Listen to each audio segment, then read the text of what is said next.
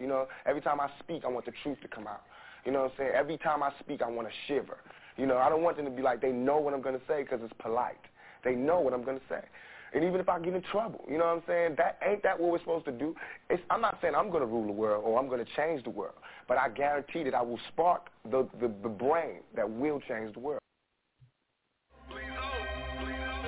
Truth Seekers, please understand, Mental Dialogue is much more than just a talk show. Each and every Saturday, we communicate with you for two reasons, to dialogue and connect. On the dialogue side, we cater to you intellectual outcasts who feel you have no place for honest discourse on race, sex, culture, and African-American business.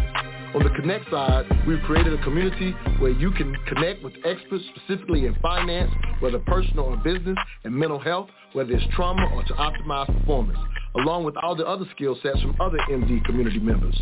Our mission was to create a virtual nationwide neighborhood where African Americans learn to trade ideas, goods, and services through social media, meetups, and this podcast.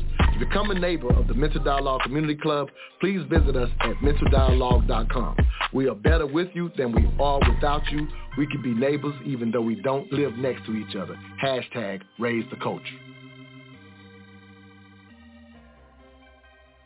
I am your host, Montoya Smith, a.k.a. Black Socrates, and welcome to the Mental Dialogue Talk Show. We are the return of intelligent radio as we ensure the free flow of opinions and push the envelope on the questions America's afraid to ask in the mainstream media. Good morning to all you intellectual outcasts, as I now call all of our listeners. We're highlighting a different start this morning. I wanted people to truly understand what we are here for. I always highlight that what we do best is dialogue and connect. And so the idea is not just to have conversations each Saturday morning in which all we do is dialogue, but I actually want to connect you so that y'all will eventually do business with each other. And that is the concept of the Mental Dialogue Community Club. And we want to highlight our, if you will, what we ultimately do. Go over to mentaldialogue.com and become a part of what we do. Again, I am your host, Montoya Smith, a.k.a. Black Socrates, and each Saturday we take the Socratic method on any of these conversations on race, sex, and culture. I ultimately consider ourselves the best in the world at doing these hard conversations. And so, again, just really wanted to lay out why you are coming here each and every Saturday. And if you like what we're doing, make sure you are sharing the link with others. We definitely need to spread the word on our efforts and what we're doing here. I have a couple of special guests that I'm looking to get on the show this morning, and so one of them will be here a little later, still trying to get the other guest on. But in the meantime, I'll go ahead and let the cat out the bag on this morning's discussion question, because again, we want to ask the right questions to get to the correct answers, if you will. Looks like let me check on this caller here. This may be one of our guests, maybe calling in from a different number. Let me check this real quick. Area code 408. I see you trying to jump in earlier. What's your name? Where you calling from? Hey, my name is Craig, and I'm calling from California, West Coast. Oh, love it, brother. Okay, yeah, we'll get you in here early. I'm actually trying to get a couple of guests in. I do everybody by phone number, so I just wanted to make sure you wasn't one of our guests. We'll definitely get you back in and get you on this discussion question, if you will. But thanks for calling in, brother. You will be our first caller, if you will. But thanks for calling in. Okay, for sure. All right, no problem. All right, so to let the cat out the bag on this morning's discussion question while I wait my guest is assimilation, is it all bad? Assimilation all bad? This is a very interesting question, and something that I think African Americans and other minorities in this country, in a sense, tend to deal with, especially maybe even immigrants coming to this country, or if you whatever you consider your culture background, if it's in a sense not the quote unquote majority culture, if you will, there's this concept of assimilating into American culture. And so again, this morning's discussion question is assimilation, is it all bad? Typically with my guests, I would ask them what was their first thoughts in hearing the question. And so I'll give you my first thoughts in coming up with the question, if you will. And there's a little history on why I wanted to delve into this question, if you will. And it's basically knowing that specifically in the African-American community, assimilation is in itself typically is seen as a bad thing. assimilating into American culture, especially with the African-American experience here in America, is seen as a bad thing. I know when I started the Mental Dialogue Community Club, if you have fortunate enough to have picked up my book, Re-Education of the Negro, I highlighted the start of the Mental Dialogue Community Club was a piece that I wrote in which I questioned how immigrants, and specifically African immigrants, if you will, coming to this country, how they, in a sense, seen America as the land of milk and honey as it is advertised throughout the world. And quite often when I would run into my friends that I've met and gotten to know over the years from the continent, if you will, that was typically the perspective, not everyone's perspective, but typically the perspective I would see. And I thought to myself that growing up in America, born and raised here, that wasn't always how, if you will, how I personally saw America, nor did a lot of my other African-American friends see America. And so I wrote a piece saying, hey, why do they see it this way and we don't? Ultimately, we always highlight historically, America was built off our ancestors' blacks, if you will, right? Off their backs, right? And so it's like, wow, here's a country that in a sense we in a sense built.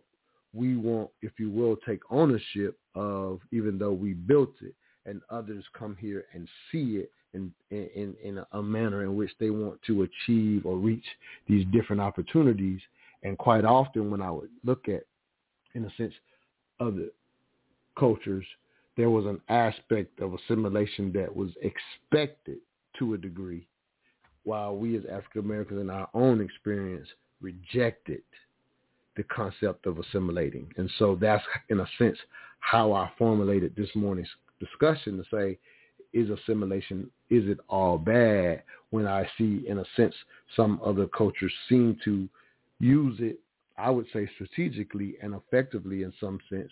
And it's not that it's that all African Americans are devoid, or all African Americans, we're not a monolith, think that assimilation is all necessarily bad. So I'm not saying that we all do, but there's definitely a context in which I grew up as a young man not wanting to, if you will, sell out or be an Oreo, because it was frowned upon in a major, major way, and that was considered assimilation. And so got my brother Frank in here. I want to get him introduced before we go to the first break. We got a caller that wants to get in. So just to kind of set up where we're going, I'm going to introduce one of our guests. We got another guest coming on later. We'll get him introduced, get into the first break, and then we'll start opening up the phone line for the callers that we see out there. Thank you, Brother Frank, for getting on here with us. You've been a guest before, so if you will, King, say hello to the intellectual outcasts out there listening. Definitely give some of your background as it relates to this morning's discussion, because I thought you were a perfect guest to bring on. So if you can just kind of highlight your background, I'll highlight that you originally are from Ghana, if you will, but you've been here in the States, and we've had some interesting conversations along this line. So thank you for being with us, King. Introduce yourself, give me your background. We're going to go to commercial and get this conversation started. Oh, thank you very much. My name is Frank Asante. I'm from Ghana originally. Lived in the United States for about 30 years. As an African, we migrated to the U.S. Obviously, I had to assimilate into the American culture, and definitely have some personal experiences that I would like to share in this conversation. So, thanks for having me, and I look forward to engaging with everyone. Thank you. No, absolutely. Again, perfect guest in my opinion, for someone who's had to, in a sense, transgress that, or if you want to, those waters, if you will, figuring it out, and coming here and saying, how do I figure out how to fit into this culture? So, Frank, thank you so much for being with us. Let's go to this first break, and we'll get hot and heavy into this discussion, and we'll open up the phone lines. So I got a brother out of California looking to get in on this conversation with us as well. We'll be right back. You're listening to the Mental Dialogue Talk Show, where all I ask is that you think.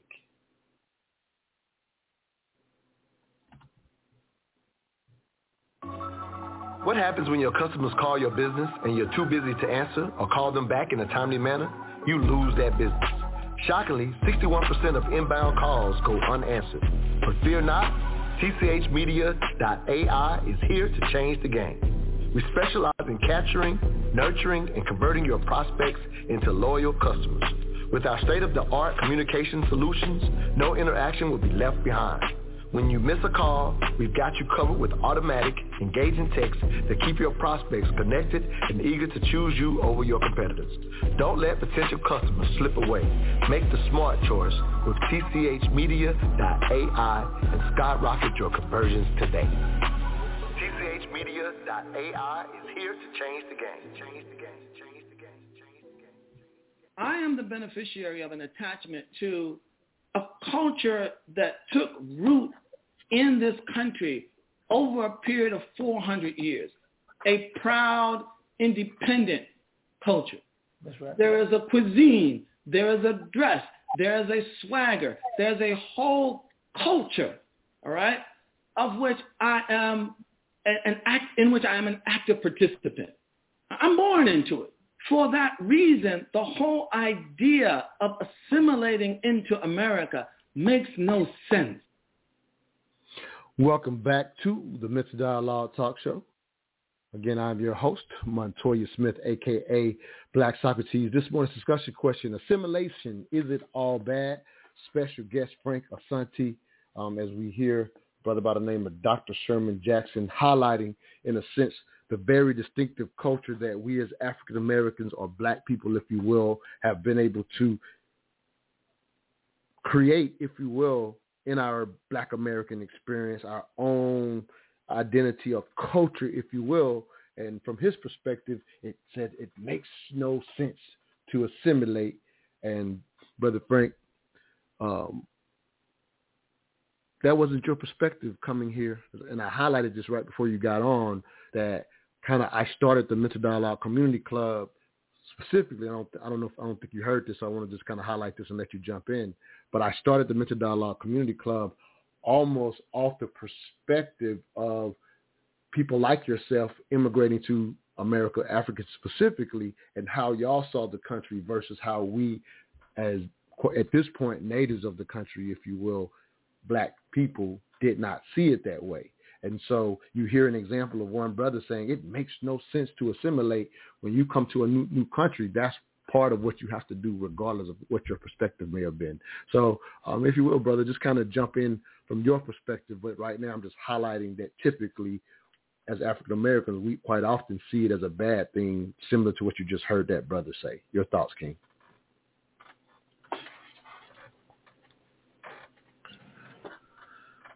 And this is for me, right, Frank? Yeah, I see it. Yeah. You'd only get. All right. Hey, man, thank you very much. First of all, this is how I'm going to start it, just to kind of, leave it open for, the whole discussion. As an African in America, I would say that the concept of assimilation in America is subjective, and, opinions may vary. Some, may argue that assimilation helps build a unified society, also fostering, a shared culture and value. And others may also see it as potentially erasing diverse cultural identity. And also some perspectives often depend on the individual beliefs and values.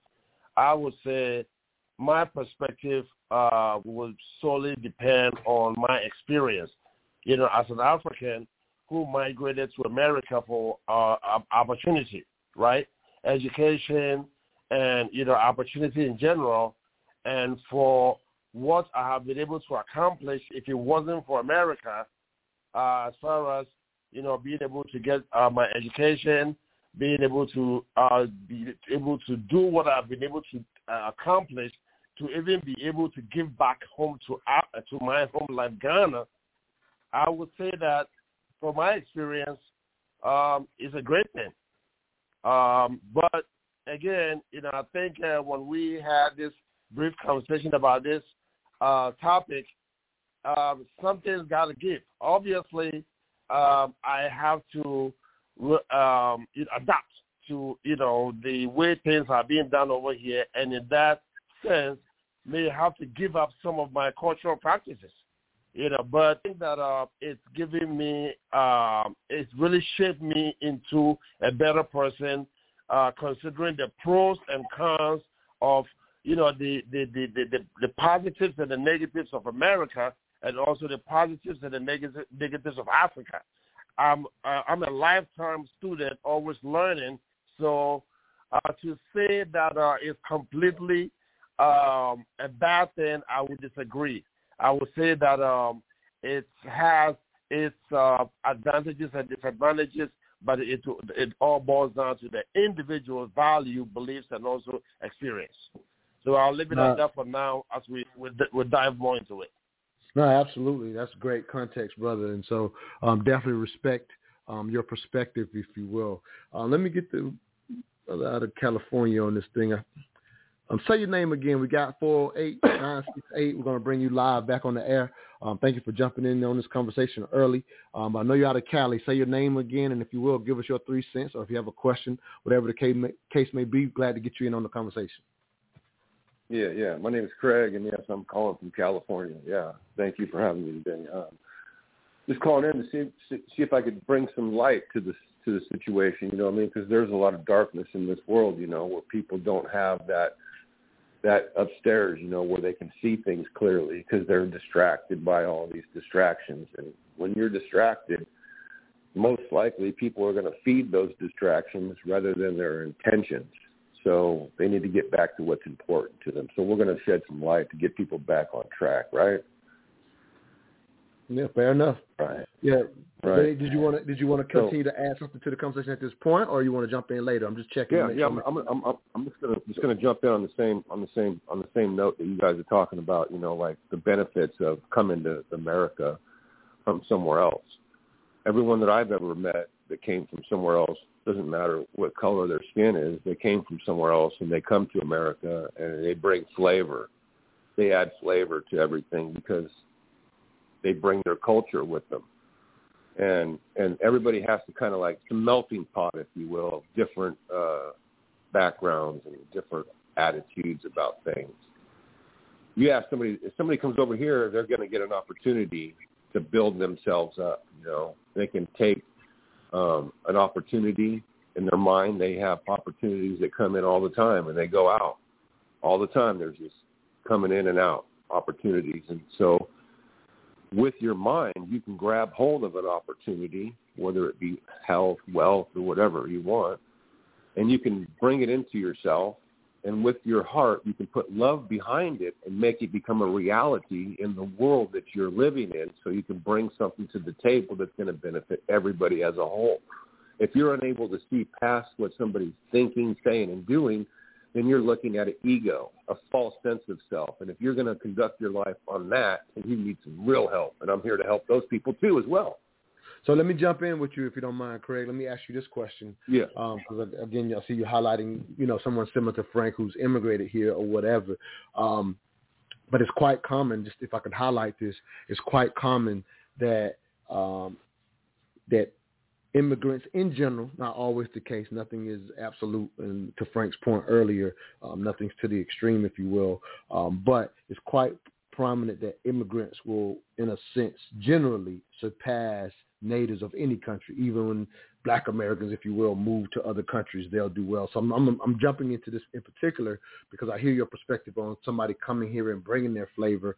What are your thoughts about someone who has a cultural difference within the country who is having to figure out, is assimilating into the larger group a smart thing for them, because they don't always feel that way, nor are they having the results of, if you will, an immigrant coming here. So just a quick thought on someone that's already here of a different culture. Just what's your perspective on, is it good or bad to assimilate? If you could just kind of get to that, and I got to get some other callers as well, but I just wanted to hear your thoughts on that real quick. Yeah. As far as, is it for me to answer? Yeah, I'm just giving you a shot at just answering for somebody here. I heard you talk about immigrants, how it could be for them. Yeah. I just wanted to hear a quick thought on for someone who's actually a native and but have a different cultural background than the majority culture. I just wanted to hear your thoughts on that. Yeah, Very quickly.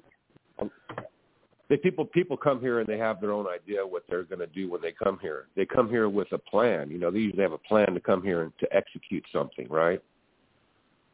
When they come over here, they don't just come over here and just say, I'm just going to wiggle my nose. I'm going to show up in America, and then I'm going to figure out what I'm going to think about it. No, they have dreams of coming here to have a plan to do something. So everybody has ideas of how it's going to go, but when you get here, it's a different story when you're actually doing it right now. And now is like, huh? No, I definitely respect that, brother. Like I said, I got some other callers. I wanted to, again, just kind of get your perspective on people that are already here as natives. And again, I respect that. But let me, if you will, take advantage of it and help out your fellow man. You know, the people that are in the same situation where you can identify, you can help them out and say, look, this is what's going on over here. You might want to avoid this because that's like part of the system. You know, there's a system here, but you don't have to do what they do. You can do what they say, but I mean, you can listen to them, but you don't have to do what they do, is what I'm saying, because you bring something. You're an individual yourself. You bring something to the table. Don't forget that. No, that's a very, very important point. Thank you so much for your call. Appreciate you, brother. Let's get to some of the others to call. I got my guests coming on as well. So let me get my other guests in here before I get to the other call. All right, my brother Emil Bryant up in this thing. How you doing, King? Thank you for being with us this morning. Definitely going to appreciate your 3 cents. Anytime this brother calls in, he gives us 4 cents. So sometimes I bring him to be a guest so we can make the show epic. So thank you, brother, for being with us. If you will, you have a unique background as it relates to this conversation as well. So if you will give some of your background, and we'll continue this morning's discussion. Assimilation isn't all bad. But thank you for being with us, King. Oh, thank you, brother. It's always good to be with you, man, and I appreciate it. Assimilation. So the background, I grew up in Oregon, Portland, Oregon, to be exact. So assimilation is something that I know very well as I lived it, as well as had to sort of navigate my way through it. And I hear loud and clear what assimilation means, but the problem that I think a lot of us have that I'm going to, hopefully we'll talk about it more in depth during the time, is what are we assimilating into? What is the point of assimilation if the thing into which you assimilate, isn't healthy for you in the long run? And I think some of us haven't yet really discovered that the assimilation paradox has a sort of a tainted goal. If you assimilate into America because you want to be wealthy or rich, that makes sense, but perhaps you have other priorities that are not as material, and therefore when you assimilate into a material culture, you may be assimilating into something that does not serve you as well as you want it to serve you. So assimilation can't just be yes or no. It has to be into what and for what reason.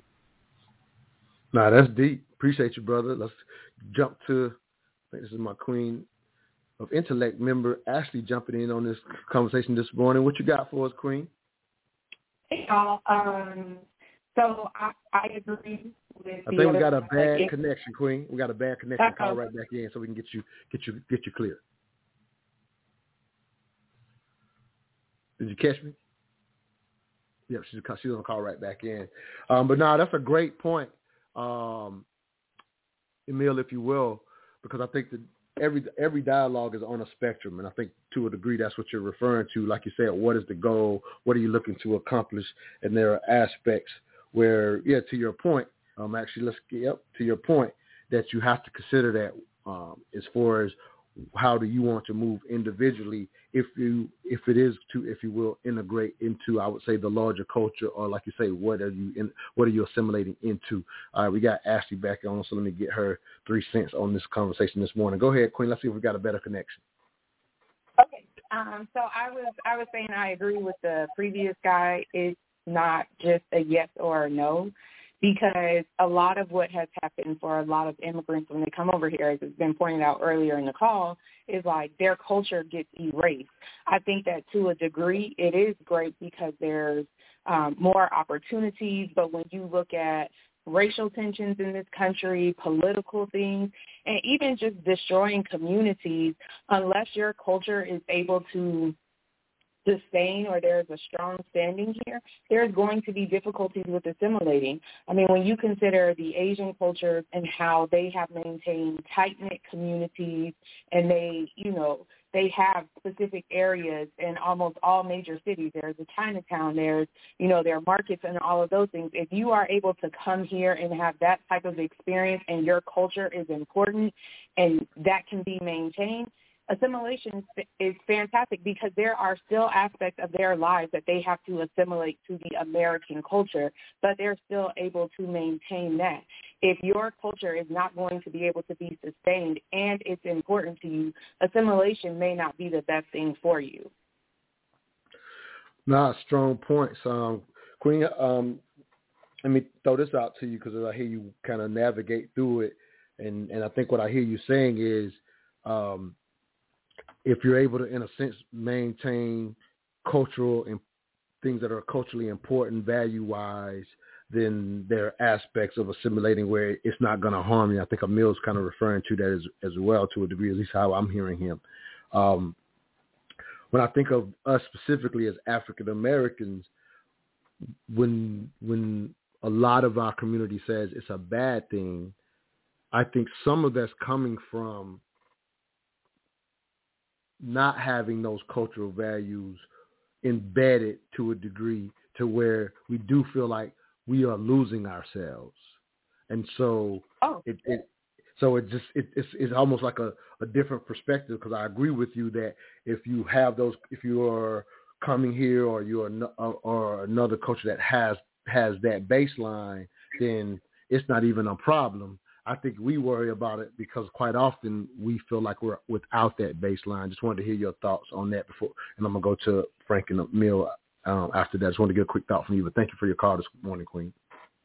Yeah, I agree with that. I feel like you have to go to a city or a state that allows that to happen. Like, that's not going to happen in Georgia, but in a New York or a Miami, you could definitely see that happening. And so I think that to do the research and see where you might already have profound cultural depth in a community in order for you to survive that. Because if you're going to come someplace where they're not going to allow you or embrace different cultures genuinely and wholeheartedly, you're going to be fighting an uphill battle trying to get roots established for your culture in an area that does not want it. So I think that's where research and area really come into play as you consider coming over to the States. No, absolutely. Thank you for your 3 cents this morning, Queen. And you know how to get back in if you decide to jump off the one and come back on the one. But thank you for your 3 cents this morning. Thanks. Emil, I'm going to jump to you. Portland, Oregon, we know historically the state legally didn't want any black people in it when it was first formed. And you were born and raised in the one city where all the black people are. I'm kind of being a little facetious. It's damn near the truth when it comes to Oregon. So I really ain't being off, even though I'm being a little funny. But I think I'll speak to a point that has to be spoken to, because I've heard you talk about, we ended up going to the Air Force Academy together to a degree, and you talked about kind of being overwhelmed with how other blacks act compared to your experience in a state that legally did not want any blacks for years before, in a sense, blacks were allowed to go there. So you talk about us as African Americans, or youth particularly, feeling, hey, there were some aspects that I'm missing. So it becomes more difficult to consider assimilation when you don't, in a sense, know yourself. I think that's a fair way to look at some of us as African Americans. Your thoughts, King?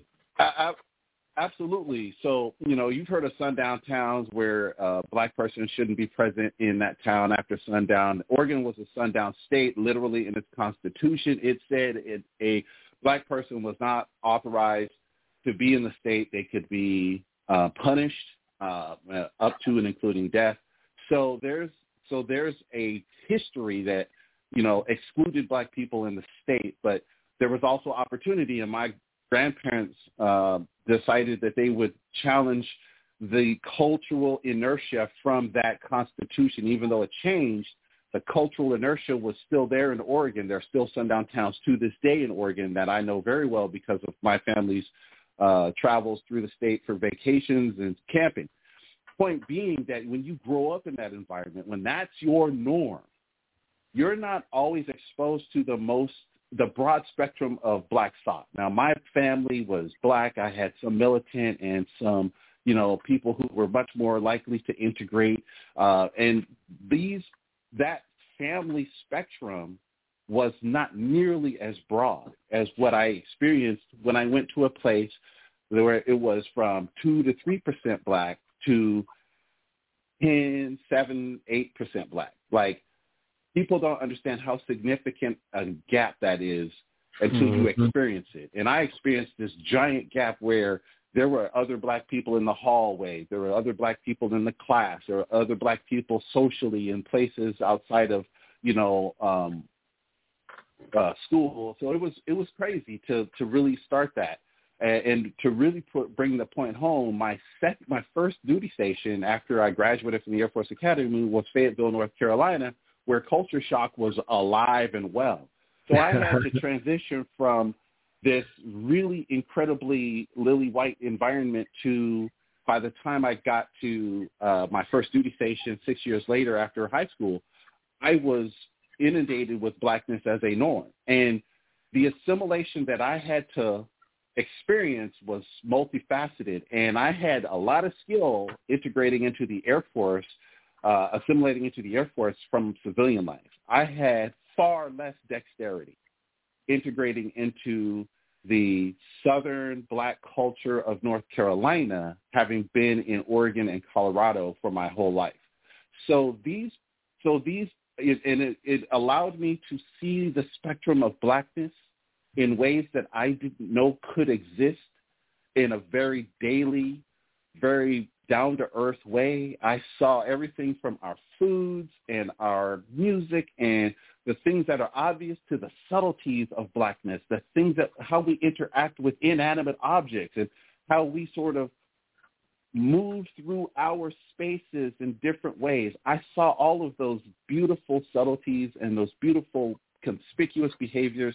And to me, I got to choose how to assimilate as I learned more about that spectrum of Blackness. It was the most beautiful, eye-opening, and quite frankly, paralyzing time of my young life because I had to learn what Blackness meant to me in a very personal way, and then choose the different behaviors that my family had taught some of, but that I was exposed to en masse on a constant daily basis. And that, to me, was both eye-opening, but it was overwhelming until I learned what it meant for me to know myself in that culture. Now, that's so dope what you just said. And, Frank, I want you to jump in here. I want to play another cut here as well. But I don't even know if I expected what you just said to be a part of the show, and this is so dope as I take what you're saying in, because what you're highlighting is your own assimilation into Blackness. And I know that your family had established businesses back in Portland, and it's very well established there. So you had plenty of, in a sense, things to be proud of coming from that type of family as a Black person. But like you said, going from 1-2% to Fayetteville or Vietnam, as J. Cole refers to it as, right, of just full Blackness, you in a sense had to assimilate even into your quote unquote own culture. I don't even know if I expected that. But Frank, I wanted to jump to you because I wanted to hear your thoughts on hearing this brother coming out of Portland, Oregon. I don't know if you've ever thought about this. I know you travel a lot, so you may have met someone like Emil, where you coming from Ghana, obviously, are talking about your perspective coming to American culture, whites, and how Black Americans are. But here it is, as a part of this large country, even Blacks that are in places like a Portland, it's similar to you being an immigrant coming here, figuring out how to deal with these Black people. Because I think you came to Atlanta first, so in that sense, you came where there was a large percentage of African Americans, if you will. But just kind of jump on in what you're hearing, Emil's experience, and talk about your experience. And I do want to go to a cut before we get to our next break. Hey, man, thank you very much. And thank you guys. Great perceptives on this issue. I think we are all driving towards the same direction. Again, I think one of the brothers mentioned, what exactly are you assimilating to? What is your goal of, being in America, and why? What are you trying to accomplish? Again, it all depends on the individual beliefs and values. Personally, I've actually had some culture shock when I first came to America and had to assimilate, and then went to South Carolina, to a small town near Florence, South Carolina is another small town. I can't remember. Yeah, that's the right. name in that area. Yep, that's right. Right. So I was really surprised to see how actually the people over there saw me, looked at me as something totally different, like a better version of an American. And I'm like, no, I'm African. I actually came out here to really, better my life. So I'm going from a big city to a small town in America, and coming from obviously a smaller town in Africa to America, thinking that, I'm really coming to chase the American dream and, take advantage of all the opportunities. When I went to South Carolina, and I'm thinking that obviously there were Americans that were looking at me like they got to learn something from me. And I'm looking at them like, wait a minute, no, I came here to really be a part of this and, see what I can do. So it always has, a positive connotation in every aspect of this journey from an immigrant standpoint. Again, what are you assimilating to? I came to assimilate into a better opportunity to, better myself, better my family, to also be able to give back to my home country. And again, what America has offered me to a point that I'm able to really be able to help my village and my people back home, it's amazing. So what am I assimilating into the American dream? And it's been a great journey for me. That is just my personal experience. I respect everybody's opinion.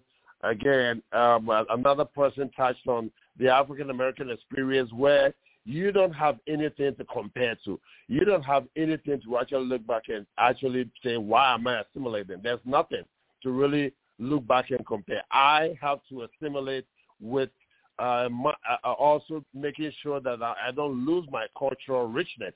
So in a sense, from a cultural standpoint, it's just an add-on for me. I'm still African. After 30 years, even though I had to adapt, I had to assimilate to be able to get a better job, to be able to start a business, to be able to even understand the American way of, thinking and how they speak.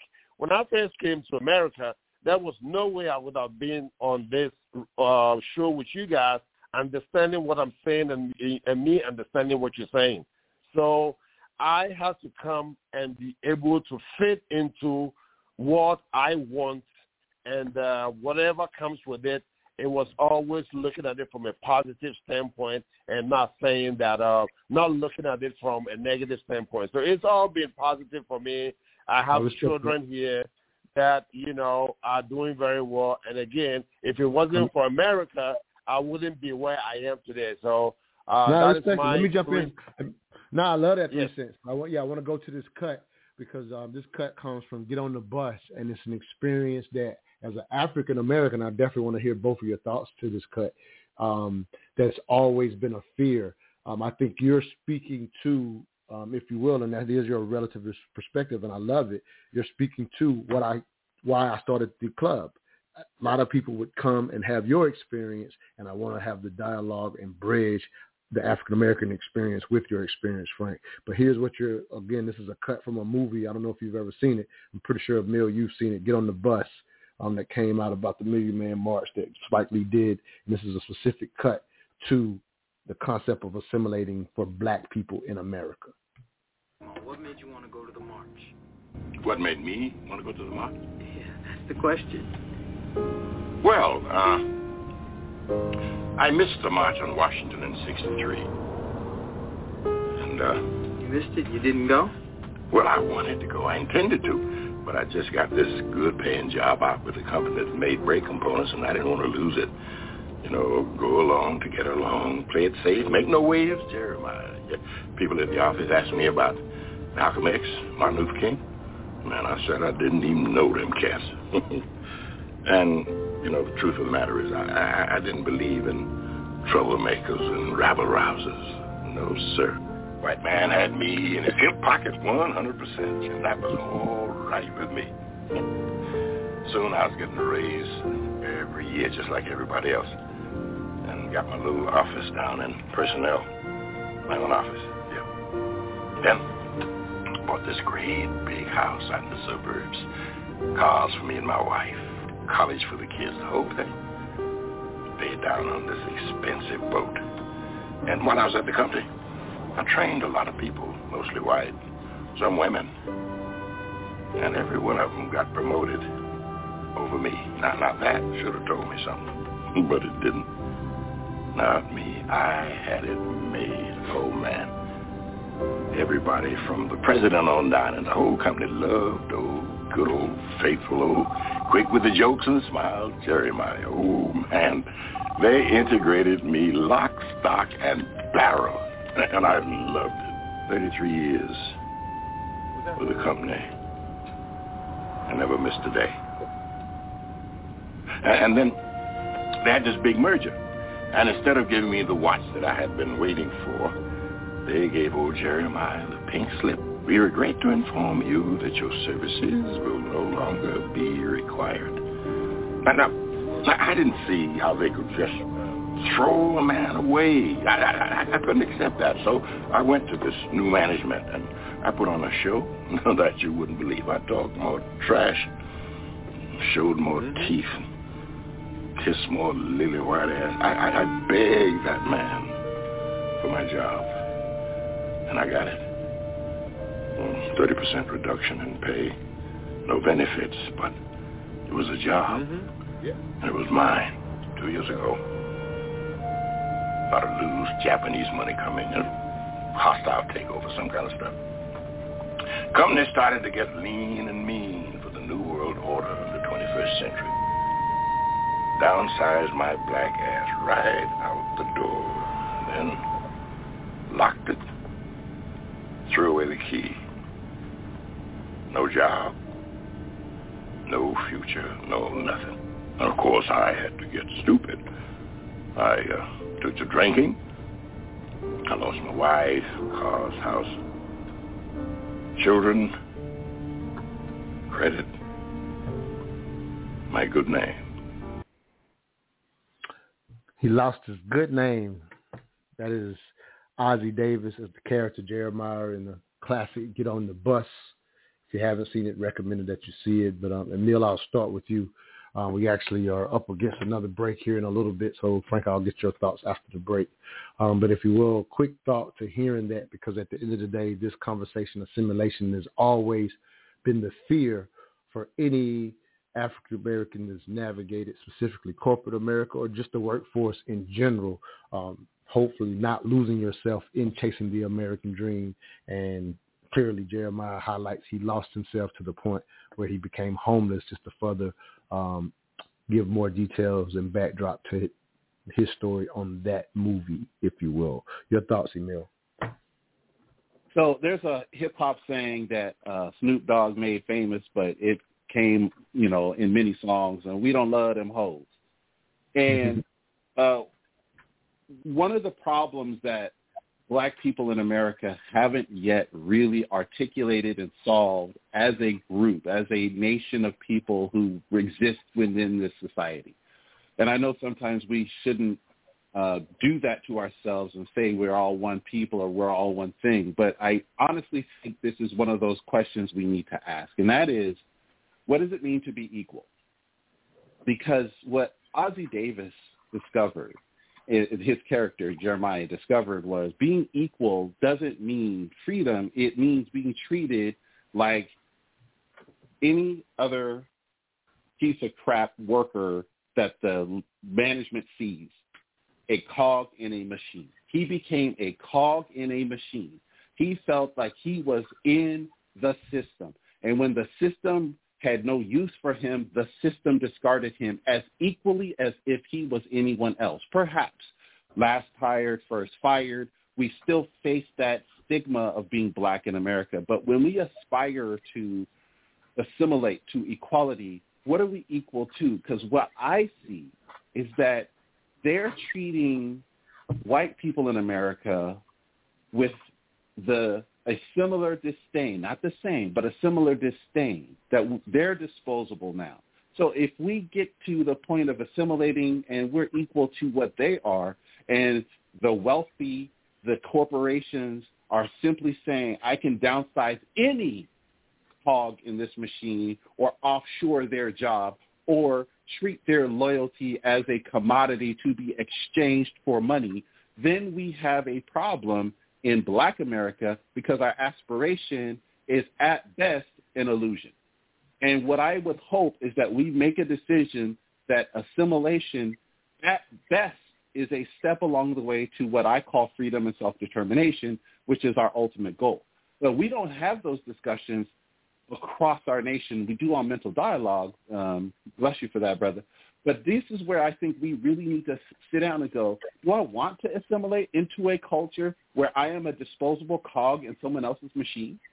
Do I want to be in a culture that looks at me with the same disdain as it would its best otherwise worker, whether otherwise could be white or majority or educated? But these are the questions that I think we need to ask and answer as a people, because our aspirations were truncated, I think, by this desire for equality, where equality simply meant becoming someone else's tool in their growth of a machine that does not include me in its success. Great question. Let me go to this break, and we'll delve more into that when we come back. We'll be right back. You're listening to the Mental Dialogue Talk Show, where all I ask is that you think. For the callers out there, if you want to jump in, you do have to press 1 to get in on this morning's discussion. We'll be right back.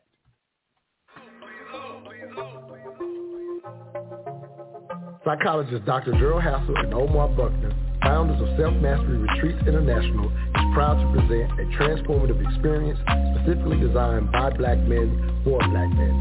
This immersive retreat offers a unique opportunity for black men to forge deep bonds, enhance their personal growth, and empower themselves to create positive change in their lives, families, and communities. For 5 days in the sacred surroundings of Puerto Morales, Mexico, a select group of powerful black men will embark on a journey of self-discovery, creating a safe and supportive space to share their experience and build a strong sense of community. This trip will truly transform your life and takes place February the 15th through 19th, 2024. If interested, text Self-Mastery to 678-548-2456. Again, that is Self-Mastery to 678-548-2456 to receive a direct link for the retreat. This whole meritorious manumission policy is in effect, moving along at the same time, this control system. About 1852, a lady named Harriet Beach Stover wanted to write about it. So she then wrote about the whole thing. She interviewed a guy whose name was Henderson, which you all know as Uncle Tom. He then told about the story. She wrote a book called Uncle Tom's Cabin. But in that book, contrary to what most people think, Uncle Tom was not the bad guy. The bad guy was Sambo. And so I'm asking you all as my brothers and sisters, please in the future don't call a black guy who you know is worthless and trifling. Don't call him an Uncle Tom. That's complimenting him. Call him his real name, what he's entitled to, and that's a Sambo. Any black person sells his own people out and will do them in, he is a Sambo. Now, what is a Sambo again? Going back to meritorious manumission in 1710, the whole conditioning process, the whole brainwashing system, the whole social engineering system says that you must teach black people to see the world through the eyes of white. Welcome back to the Mental Dialogue Talk Show. I'm your host, Montoya Smith, a.k.a. Black Socrates. This morning's discussion question: assimilation, is it all bad? special guest, Emil Bryan, as well as Frank Asante, as we hear a cut from Dr. Claude Anderson breaking down, still very mightily misunderstood quite often in 2023, the difference between Uncle Tom and Sambo, and quite often a black person who, in a sense, sells out his people. Quite often we still might even say Sambo. There's other terms, and I hate all the terms, coon, whatever thing you want to refer to. I just am not a fan of us even referring to one another as these things. And quite often even the reference, in my opinion, never matters, in the sense that if this person is not in my circle, I don't care to label them if they're going to hurt or harm me, if you will. But again, that's just a personal take. But ultimately, Dr. Claude ends pretty much where you left off, if you will, Emil, from the perspective of the concept of seeing through white eyes. You know, if we get more into the history, we know that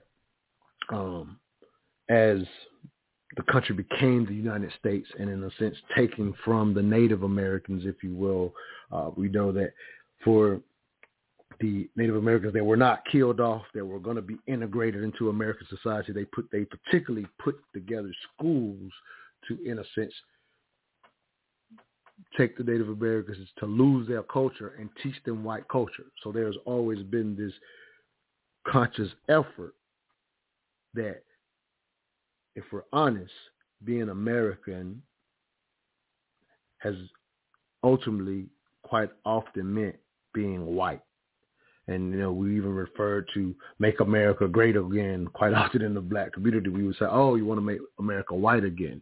That's a fair comment considering the history of this country. So before I jump back to Frank, and again, I think you were kind of making a great point of being able to distinguish what it is that we are assimilating to, what is the aspiration. And I'll say this one last thing and jump right in, if you will, Emil. The other thing I love, and then you pointing out, because you were on the show we did some over a year ago about reorienting from whiteness. I think you were on that show, or you called into that show, I believe. And Yep. And I'm highlighting that because you're bringing up that distinct point. I always explain to people that the racial construct that we know it to be today was happening at the beginning of the race to America. Dr. Claude Anderson always speaks to the concept of what race means today was not always what it was prior to the enslavement trade, if you will, the transatlantic enslavement trade.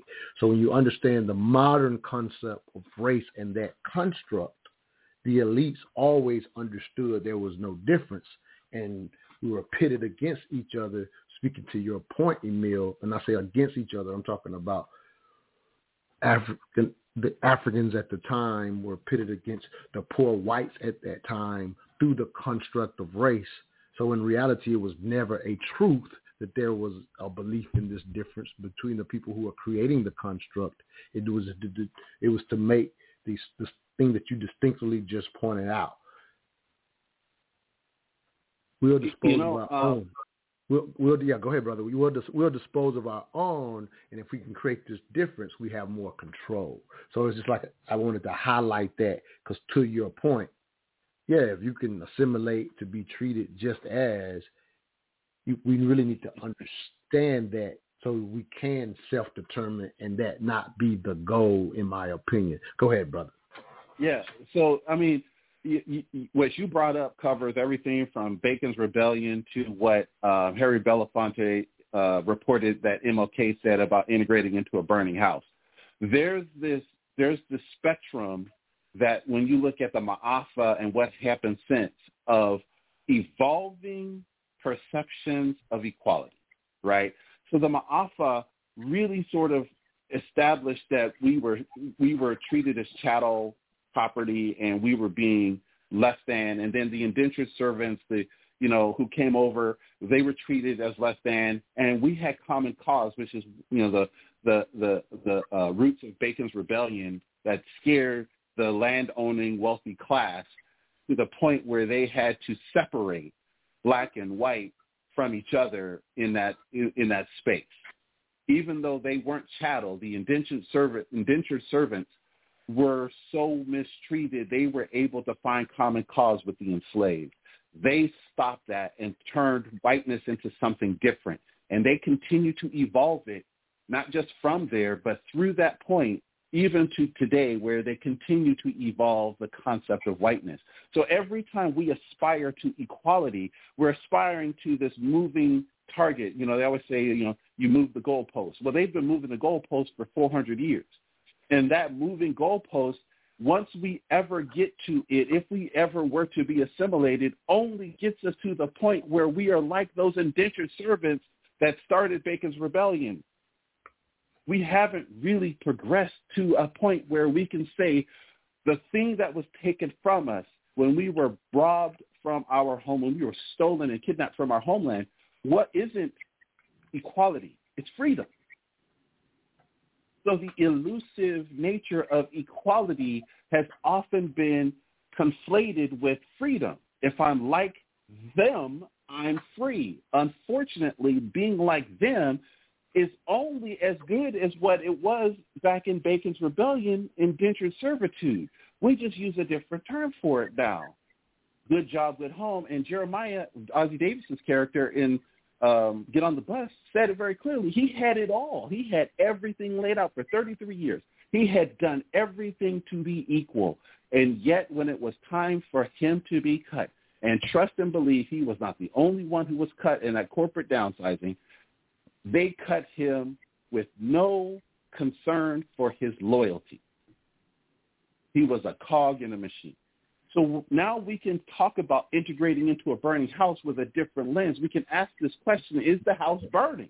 And should we be assimilating or integrating into it? Because if the house is burning, the last thing we should want to do is walk in. For some of us, perhaps we need to let it burn. For others, perhaps we want to put it out and try to rebuild it in a better way. But what we should not do is assume that equality equates to freedom. Strong points. Brother Frank, and you listening to us, in a sense, navigate our, if you will, African-American experience with the history of this country.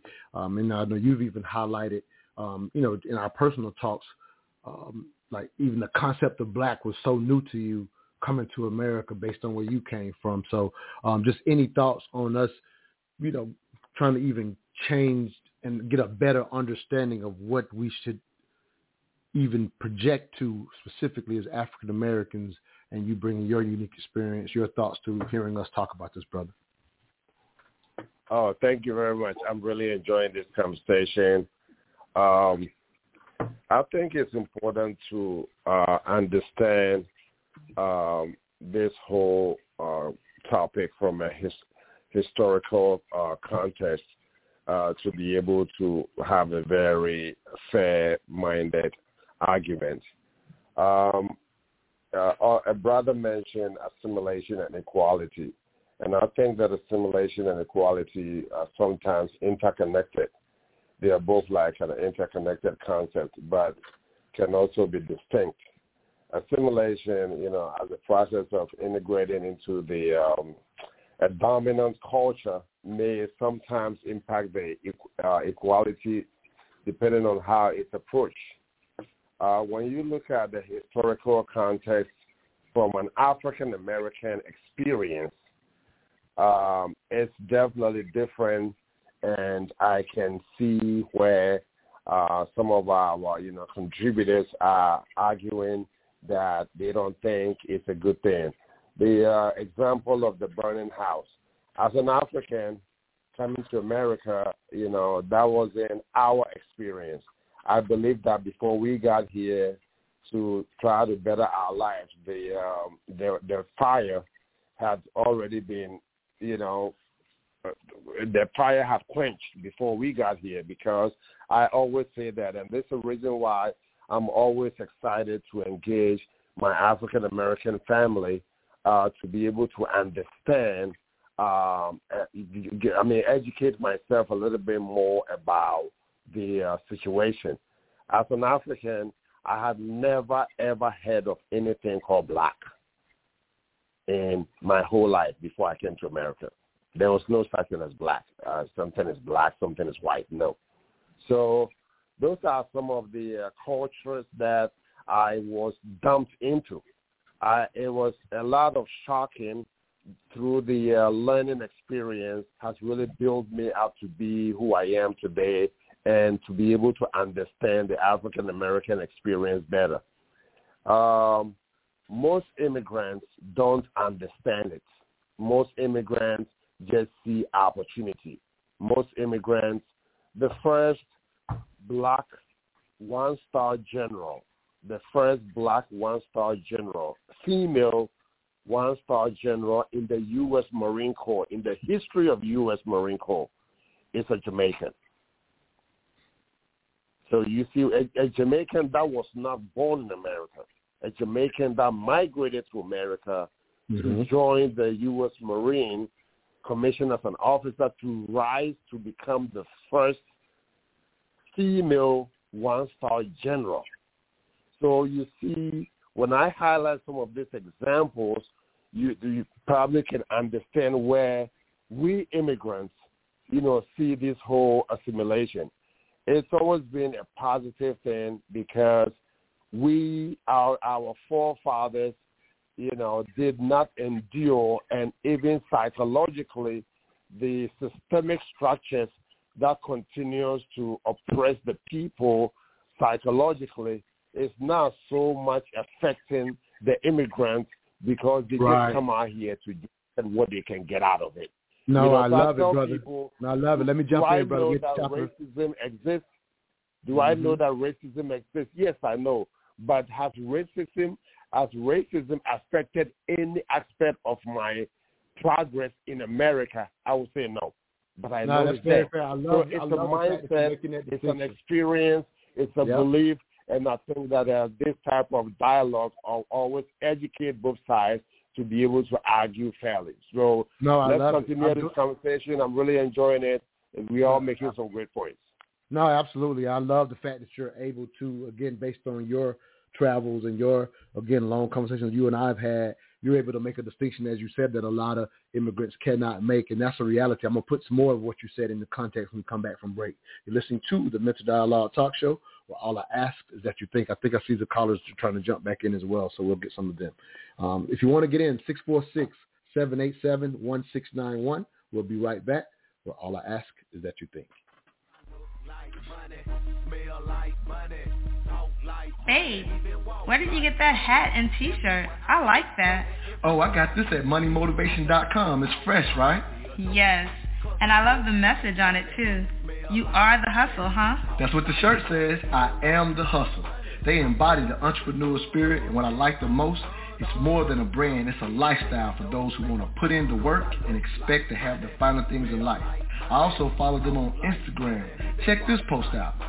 If you believe money is the root of all evil, you're using it wrong? Or how about this one? Excuses make $0 an hour. I like those. What's their IG? At moneymotivation.co. But do they have any ladies gear? Yes, you're going to love the clothing line they got for the ladies. Matter of fact, pull up their website, moneymotivation.com, and I'm going to get you a few things so we can both look like money. Everywhere I go, and everywhere I be, I don't even talk, they still know it's me. Cause I look like money, smell like money, talk like money, even walk like money. Ryan Coogler. Turns out the woman who called the police on him was a black woman. Wow. He almost got arrested because they thought he was robbing a bank. And when you look into the details of it, he handed her his ID. He also handed her a note saying, I want to withdraw, I think $12,000 or $14,000. But he wanted to be discreet because this is Atlanta. People get robbed and everything. So he said, this is my PIN number. This is the account I want to take it out of. She didn't check his ID. She didn't check anything. She just saw a black man in a gray hoodie and a mask because of COVID. She went to a manager and said, I don't feel comfortable. And she was like, okay, call the police. The police showed up. They pulled their guns immediately. He lucky to get shot. That could have gone south. Now, if that happened, we would have been saying Black Lives Matter. But is that? Yeah, because it would have been, the sister would have been the reason for that. That's what I'm interested in. That is a more interesting conversation than white people are racist, because it's not that simple. It's very easy to come to a similar conclusion that white people come to every day, that black boys are just inherently criminal. inherently disinterested, inherently unintelligent, inherently animals. Welcome back to the Mixed Dialogue Talk Show. I'm your host, Montoya Smith, a.k.a. Black Socrates. This morning's discussion question, assimilation, is it all bad? Special guest, Emil Bryan, as well as Frank Asante. I wanted to take the conversation in a different direction. Again, I love highlighting what Frank pointed out, that very distinct difference between, and again, the immigrant experience coming to America and this brother having enough conversations and understanding to point out, in a sense, experience what sometimes we as African Americans go through being here in the country. And he's also very appreciative of having himself learn the history to realize, as he said, from his version, the burning house is already quenched. And so he could just build on the opportunity. And so he's saying that from an appreciative standpoint of coming to learn the history, knowing that specifically, as he said, hadn't heard the word, didn't even know what black meant until he came here, if you will, realizing he's able to build off of what our, as an African American, what our ancestors actually did in this country. So I brought the brother on because I knew he had that understanding, right? There's always these dialogues quite often where even immigrants from all over, whether it be Jamaica to his point, come over where there's just sometimes this distinct fight where that lack of understanding goes amiss. So again, I want to really highlight and appreciate that brother for highlighting that understanding. Now going into that cut, I brought it to the table and it made it seem like it doesn't fit. And I'm pretty sure Emil will see the angle and I'll go to him first. But I brought that in because here's the context that often goes amiss. To further Frank's point, I highlighted earlier that in general, immigrants traveling to other countries tend to do better than the natives in general. I'm generalizing with that. That's kind of any immigrants traveling anywhere, to include us as African Americans living abroad. We tend to do better than the local natives or whatever. Frank has already pointed out a big reason for that. Whatever the cultural issues, an immigrant typically isn't beseech with the local issues. In America, it's clearly race. In other countries, it may be religious. It may be class. And so as an immigrant, you don't have a history of you don't know you shouldn't go over there. Because someone that lives in this space locally, there's a history for why they might not go to an area. You as the immigrant, even as a black American, come in and say, I'm going to put my business right there for whatever reasons you choose. You're making it strictly from a business decision because there's no history. You as the immigrant that says you could be harmed in this area.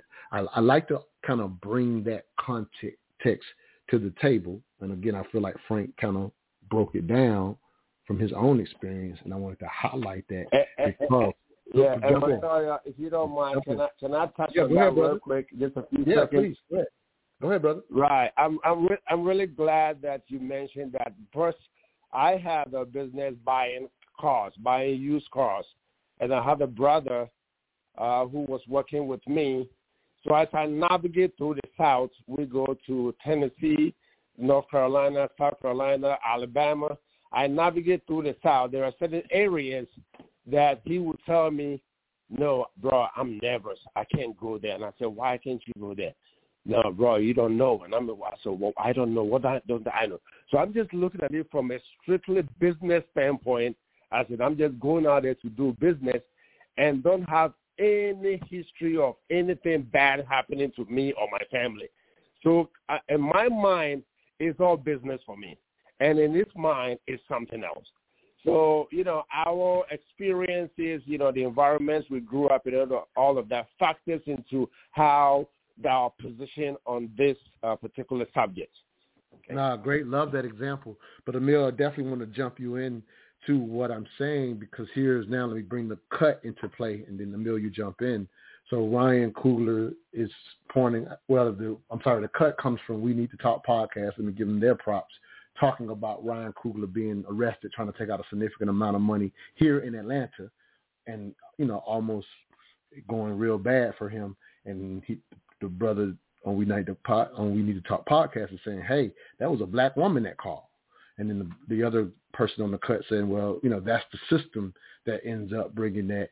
And the reality is the narratives that, in a sense, has us fighting for quote-unquote equality, or the bad narratives that we have about ourselves play out to where even, if you will, the black woman didn't check his ID, and had she at least done that versus be suspicious, that probably would have went well. But she's besieged with that same narrative that the system gives in America. And to Frank's point, he's navigating through all these southern states with no problem. And the brother that he was dealing with saying, hey, I can't do it that way. And so it's like we have to be exposed that the narratives are one, false. If you're not exposed to it, it affects what you consider even being able to assimilate into, in my opinion. Your thoughts, King? Yeah, there's a lot to unpack. I'm going to try to do it relatively systematically. So first, when it comes to the sister who called the police on Ryan Coogler, one of the problems that we have to confront in our nation as black people in America is we have to be very clear that we are affected by, influenced by, taught by a system that hates black people. I know it doesn't seem like that to people who are from the outside looking in because there are so many opportunities, but that's the problem. It's outside looking in, and we're in, not outside. So when you're in this system, and we can go back to even before the Civil Rights era, where African immigrants were treated differently than African Americans simply because they were not from America. They were not seen as the type of problem that African Americans were, doing the exact same thing, going to the same schools, taking the same classes, doing the same activities, yet the African American, the person born here, was considered a threat where the African immigrant was not. That is not something that is uncommon. It is not something that was anomalous. It is something that was very much a real issue even before the Civil Rights era, and definitely during and after the Civil Rights era. So the fact that they have a different perception is wonderful, but it also smacks of the fact that, or it points to the fact that we have had a problem here with the people born here who have to struggle for recognition as human beings. The African immigrant was more likely to be seen as a human being, whereas the person born here was not. So we have to start with that in terms of understanding what's going on with that difference of opinion. And that bleeds over into how that sister, Ryan Coogler, he was a problem. She saw him as a problem. Had he been dressed as someone who was maybe in a traditional outfit somewhere on the continent, she probably would not have perceived him as a problem.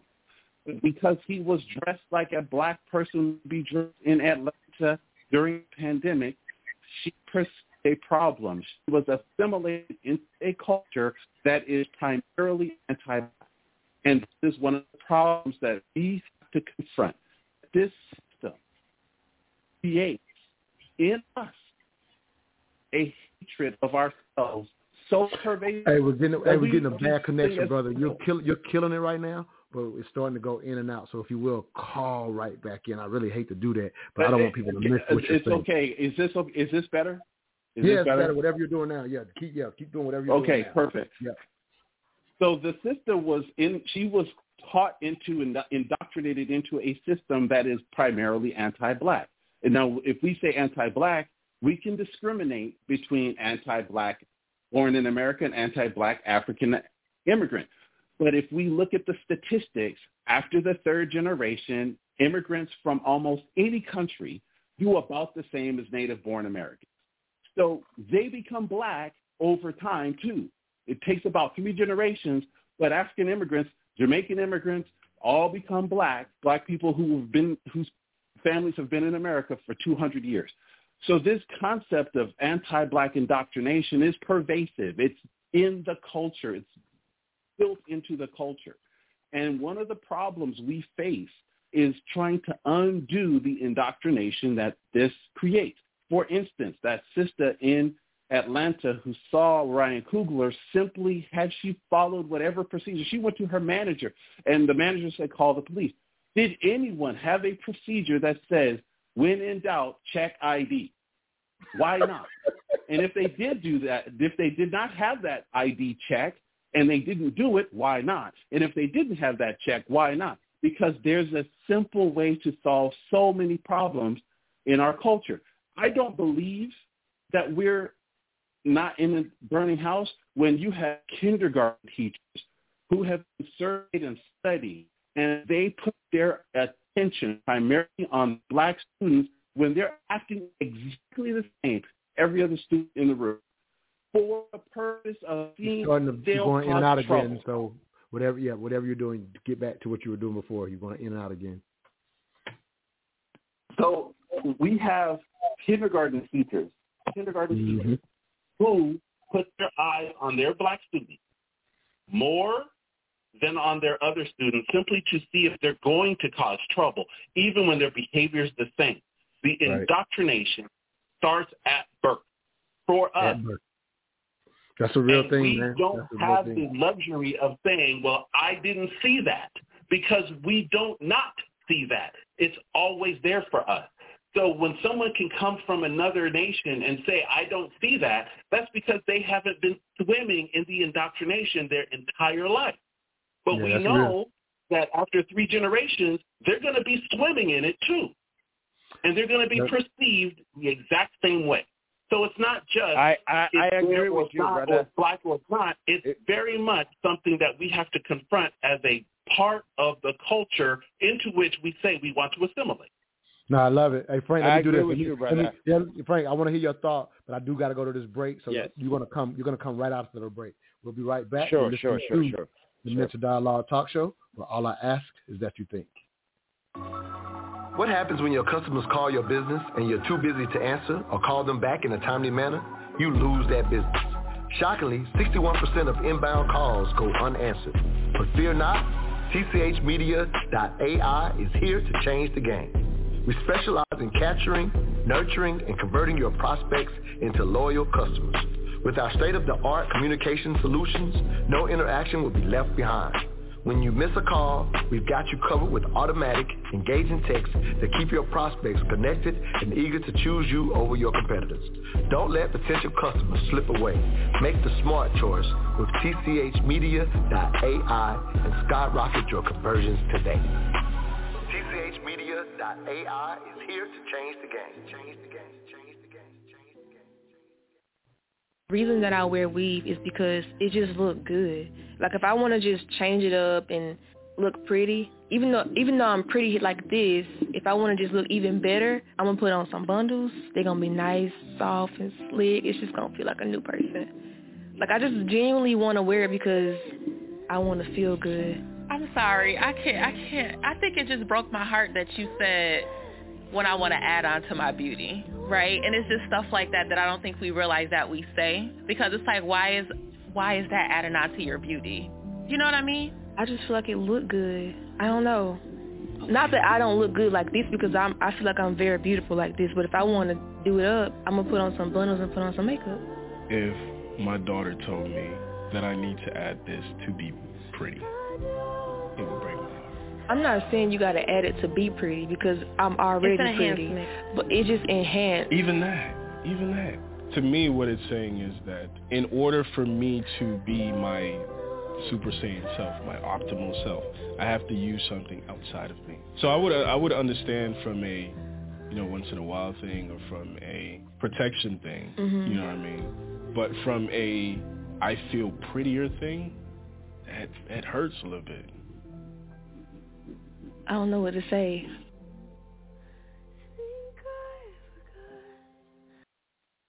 Welcome back to the Mental Dialogue Talk Show.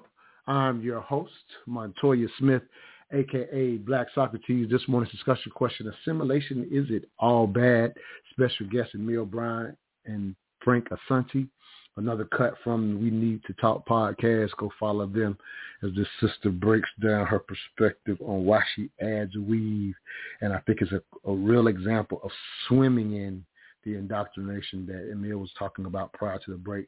I've got a caller that wants to jump in, but Frank, I wanted to get your thought that you were trying to get before the break, before I go to the caller. Go ahead, King.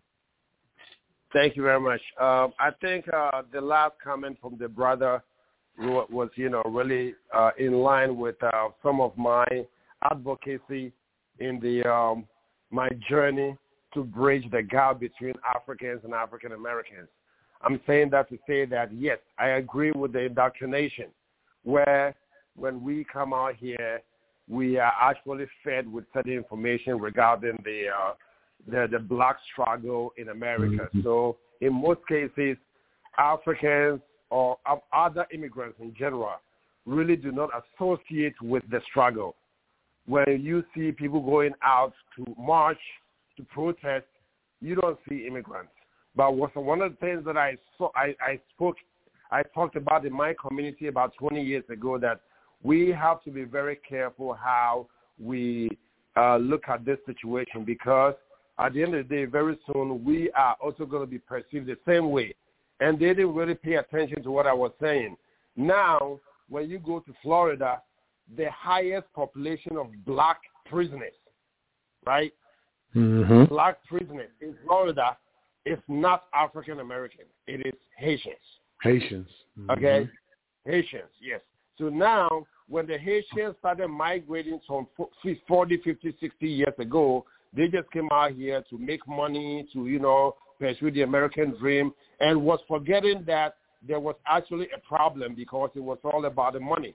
Up until they had children, right? A second generation and a third generation facing the same problem that they ignored, and now they are dealing with it. So I tell people, my kids now are African Americans. So whatever the African Americans are going through, even though I was born in Africa, my kids are African Americans, and they're going to be facing the same challenges. So one thing about the indoctrination, I agree with you, and another thing about my personal experiences, I'm a first-generation African. So, yeah, my perspectives will be a little bit different, but I definitely agree with what the brother said about swimming in this indoctrination and ignorance, and it's about time that especially immigrant communities start to educate themselves, because, trust me, it's a matter of time that this fire will be burning right at our doorstep. If we don't pay attention and think it's all about progress and opportunity, the next generation will be facing the same problem that our brothers and sisters have been dealing with for about 400 years. Appreciate you, Frank, for the perspective. Let's go to the next caller. 202, last 3, 606. Give us your name, where you're calling from, and your 3 cents on this morning's discussion. Hey, good morning. This is Daniel calling from Maryland. All right, yeah, Daniel, you're from Maryland. Yeah, it's a little tough to hear you, but we hear most of what you're saying. Go ahead, King. All right, yeah. The big thing I was calling about was, it kind of scared me a little bit, the context of this conversation, in the sense that I feel like we have given up on our ability to have some kind of ownership within the culture. So it's, when we talk about assimilating to the culture, we kind of say, well, the culture belongs to somebody else, when we've known over the years that we have a huge influence on the culture. So when we give up, our ownership of that culture, put that into somebody else's hands. And what I mean by that is, sometimes, for example, let's say Washington, D.C., where there was a black culture there, right? And then the black culture gave up that, I won't say gave up, but you can almost say, let another culture come in. So now that culture is in, we didn't say, hey, we have some influence on this. We're going to make it the way that, works for both of us. Kind of now we're trying to say, that now it belongs to somebody else. And I think, we're doing ourselves a disservice when we don't take advantage or take ownership of our own, what belongs to us. Okay. Hey, Daniel, I'm so glad you called in and said this, brother. It is something I'm going to say personally, I agree 100%. I'm very interested in, hearing what Emil has to say, what you said as well. But I'm going to say off top, I agree 100%. I have a book called Re-Education of the Negro, and there's this one piece where I'm highlighting just to give a little historical context. I think Emil, matter of fact, Emil, you always on our dopest shows, man. You was actually a guest for this show when we were doing the show on re-education of Negro, and I highlighted this particular piece where Abraham Lincoln had brought, quote unquote, a bunch of Negro leaders to the White House lawn prior to the Civil War, because Lincoln was exploring the real possibility of sending blacks back to Africa, and he wanted to run that against the Negro leaders at the time, and they rejected the request, saying, "Hey, we've been here for 200 years at this point. We know nothing of Africa. This is our land." And being the Mill and Brother Ed Hopkins, the smartest brother we both know, we had a great dialogue about that piece. So Daniel, I'm just highlighting that's in my book, not to highlight my book, but just to highlight that those ancestors, possibly people hearing or reading about that for the first time today, might be surprised that was their perspective. And to your point, it not only was built on our back, but intentionally, knowledge-wise, we've played a huge role in the building of this country. And so to your point, without taking some form of ownership, the risk is, in my opinion, and I agree with you, very high of going amiss of whatever you even want to achieve. And to Emil's point, Emil, give me to hear your thoughts of self-determination will be able to, in a sense, have you navigate the waters as every other group does in this quote-unquote melting pot. Your thoughts, Emil, but I love what Daniel brought to the table this morning. Yeah, so, my family's from here, born here, raised here.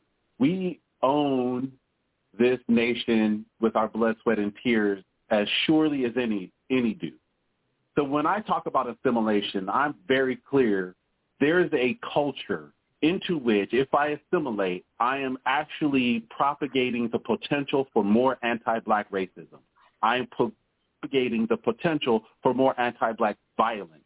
And that I will not assimilate into. To the brother's point, we have to learn and control what we can and own it and be very clear about that.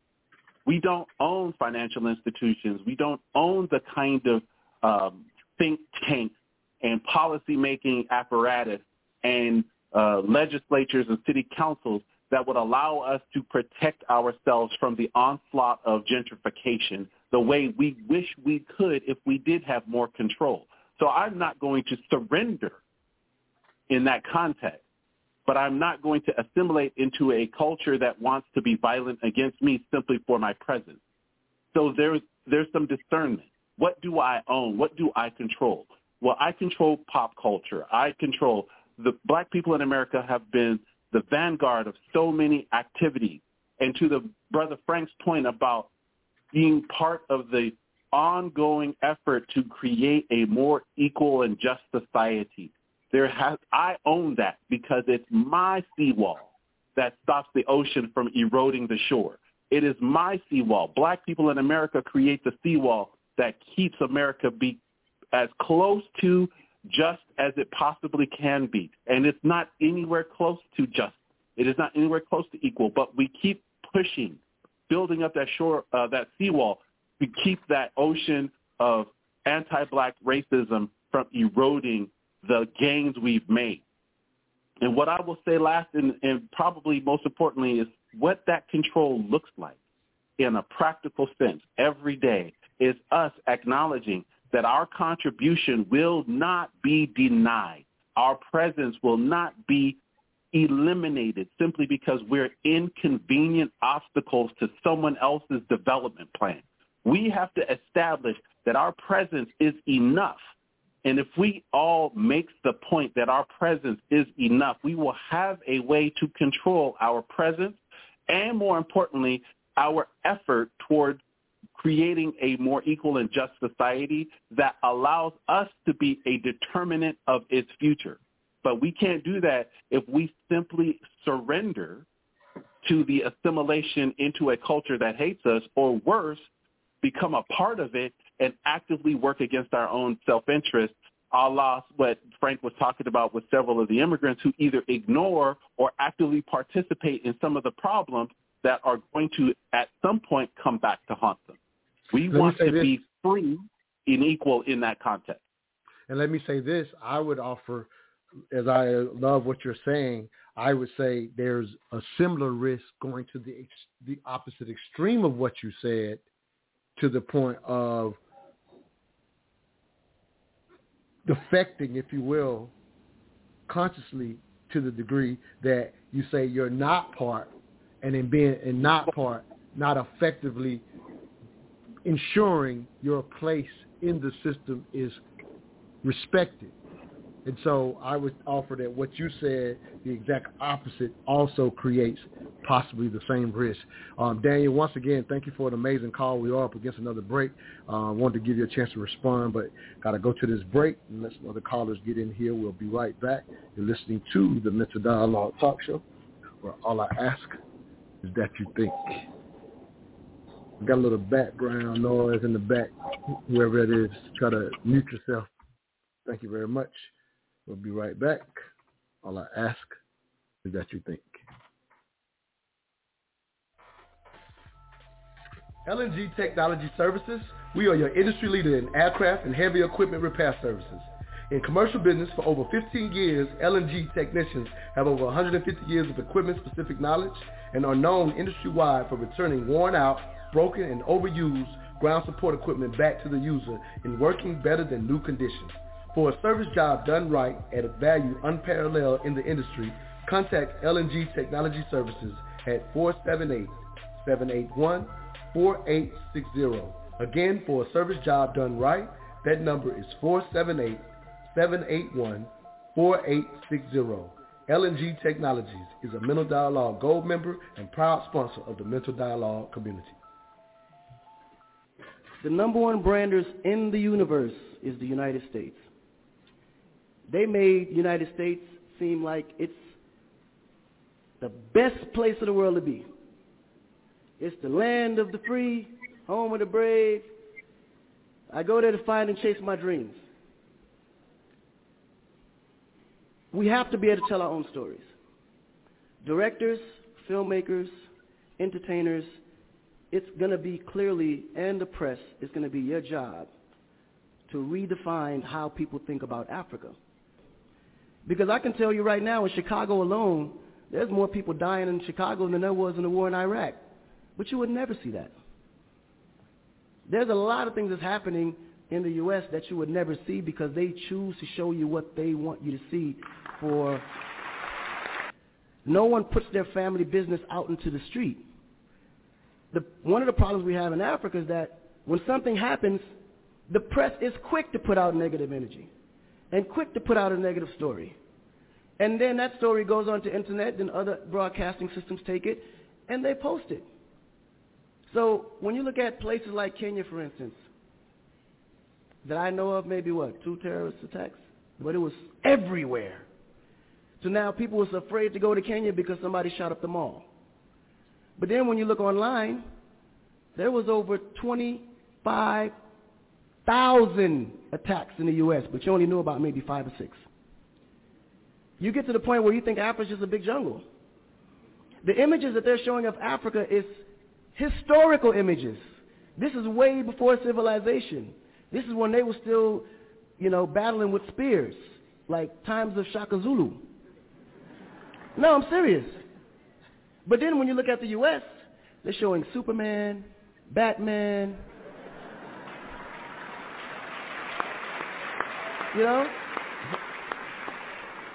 Where is our Superman? Where is our, Shaka Zulu should be a superhero today. Really. So we have to tell our own stories. I mean, even Jesus is white. And you believe it. But it's okay because how you were framed, if you taught something from the day you were born, and your mother taught you that, your father taught you that, it's real. You never look at your mom and your dad as liars. But their mother and father taught them the same thing because that's the kind of history that's put out for them to believe. Our history books in the U.S. is all white American history, culture that's been borrowed from other nations. But Africa have to teach the same history of our ancestors, the great things that they have accomplished. Welcome back to the Mr. Dialogue Talk Show. I'm your host, Montoya Smith, a.k.a. Black Socrates. This morning's discussion question: assimilation, is it all bad? Special guest Frank Asante as well as Emil Bryant, as we hear Akon give his perspective on America being the number one branders throughout the world. I don't think anybody would disagree with this on this call. I think it has to be, in my opinion, brought into context to better understand this morning's discussion, if you will. I think we've all consistently kind of been reminded that this is a spectrum conversation versus simply, is it bad, yes or no? I think everybody, at least at this point, has kind of been settling that there's a spectrum and there are aspects. And if I can bring the one cut that I had in the last break, the young sister talking about, in a sense, why she, if you will, wears weave to make herself prettier. And they're questioning her back and forth. And even at the end, she's kind of like, oh, I don't know what to say. And so bringing all of that in full context, it is absolutely rooted.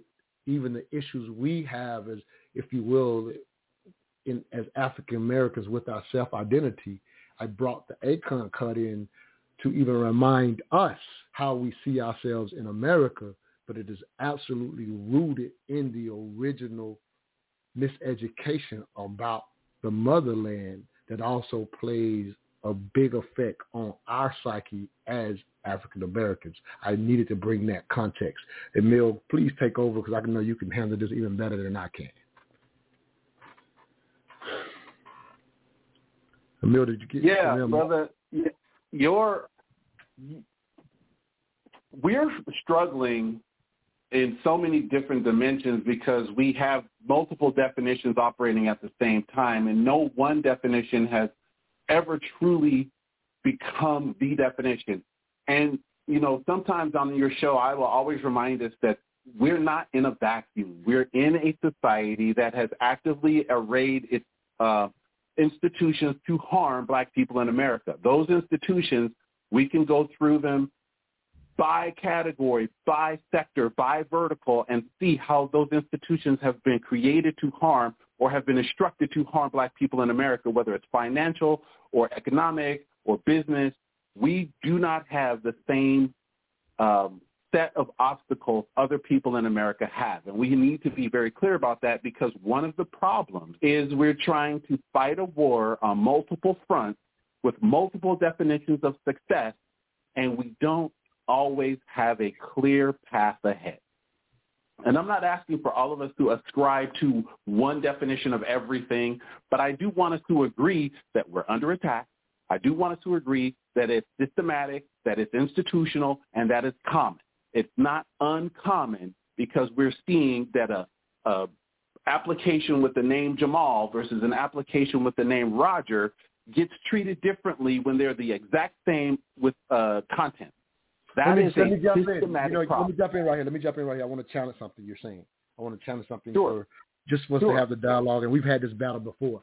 And so I would offer that as the world becomes more global, the construct of race, which we've already highlighted earlier in the show, made up for financial purposes by the elite, which makes it not a reality. And it's not as simple as dismissing the fact that it's not a reality.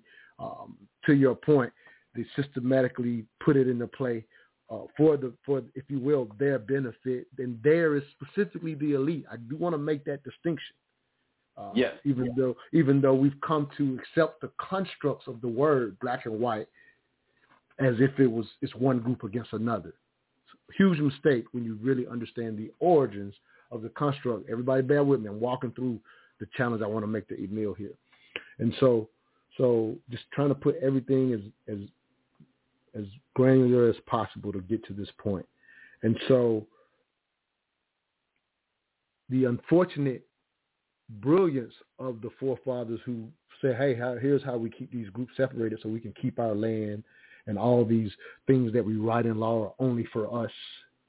And the brilliance is the narratives have lived and become systematic, and we know at points intentionally systematic, and we can highlight that very history.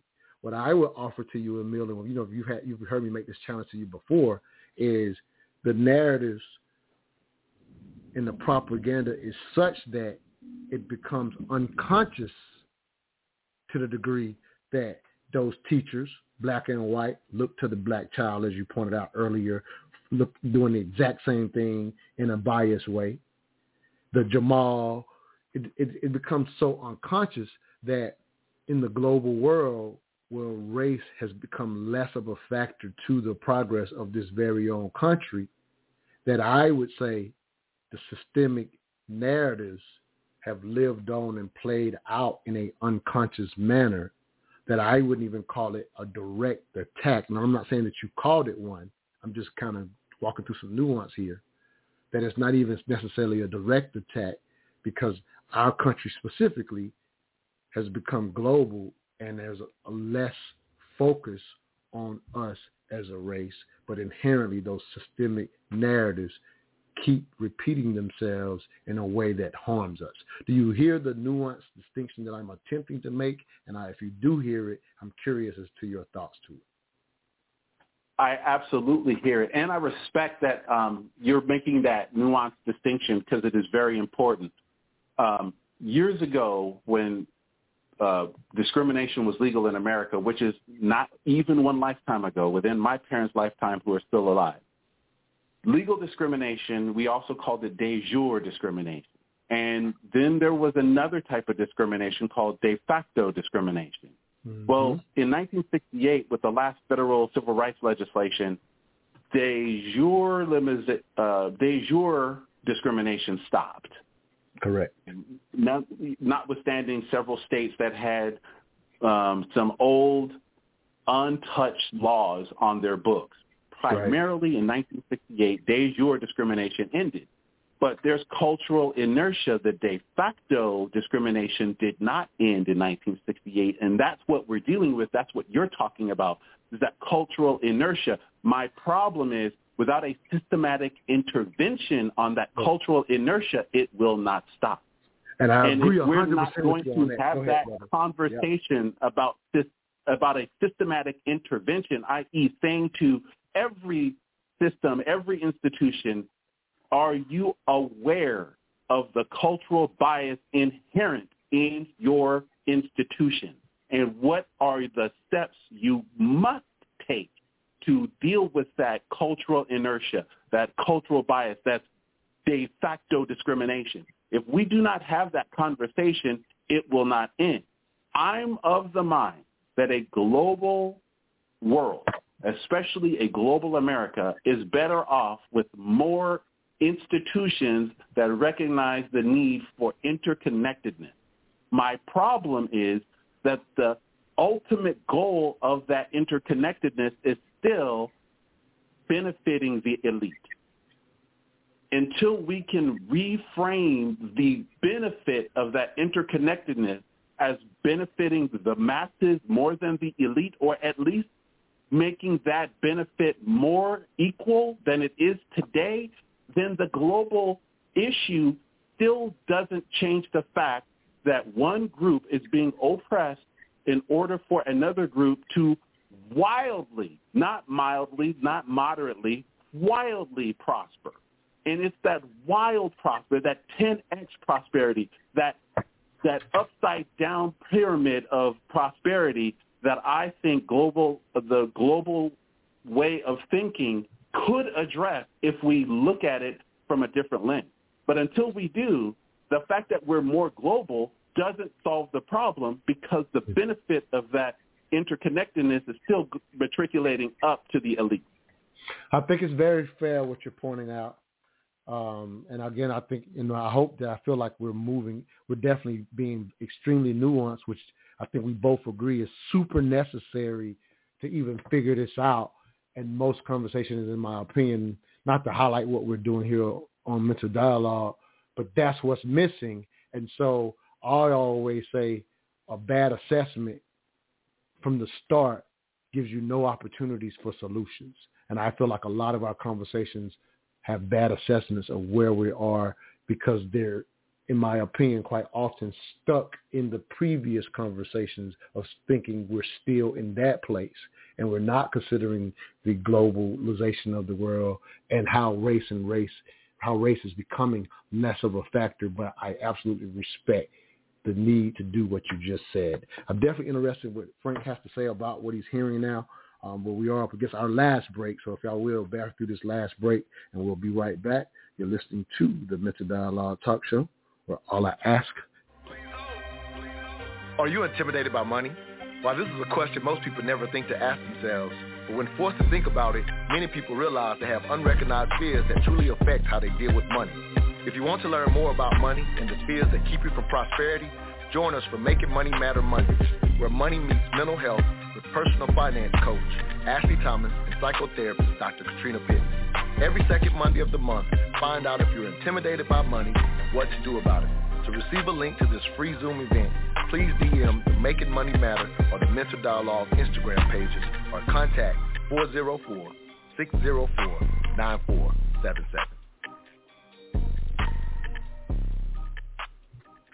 You've always said that China has done more for Africa than any other country. I mean, it's true. That's not something anybody can argue with. Yeah. I mean, they came, they laid down infrastructure. They actually did something that the European countries been around for 400 years and did nothing. That's why if you see Africa now hasn't been developed. This was the responsibility of France, Great Britain, Italy, Germany. These guys have been in Africa forever, and it's never been developed. China just started putting interest in Africa. Now you have roads, roundabouts. Like, they're actually putting structure down. No, I feel you, because I spent time in Senegal, in Dakar. Right. And which used to be a French colony. You still see people with the French bread and the little French hats and whatever, French. But it's dirt roads. Right. There's no major corporations there, or at least when I was there, around 2000. I'm sure it's changed. I mean, yes, it's changed a lot now, but it's still got a grip on the country as if the colonization never left.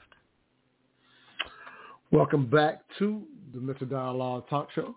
I'm your host, Montoya Smith, a.k.a. Black Socrates. This morning's discussion question: assimilation, is it all bad? I wanted to highlight our Making Money Matter Mondays. On Monday, we'll be discussing the housing market with a loan originator, Katina Gray. That is Making Money Matters by our financial coach, Ashley Thomas, as well as our psychotherapist, Dr. Katrina Pittman. Making Money Matters is where money and mental health meets. If you're interested, please follow us on IG at mental_dialogue and DM me to receive the Zoom link to that free Zoom every second Monday of the month. And one other note before we get back to the discussion: if you're in Atlanta, 3 p.m. today, we'll be at Privy at Stonecrest for the Mental Dialogue Book Exchange, Coffee and Wine Club. Bring your favorite book. It's like speed dating, but with books.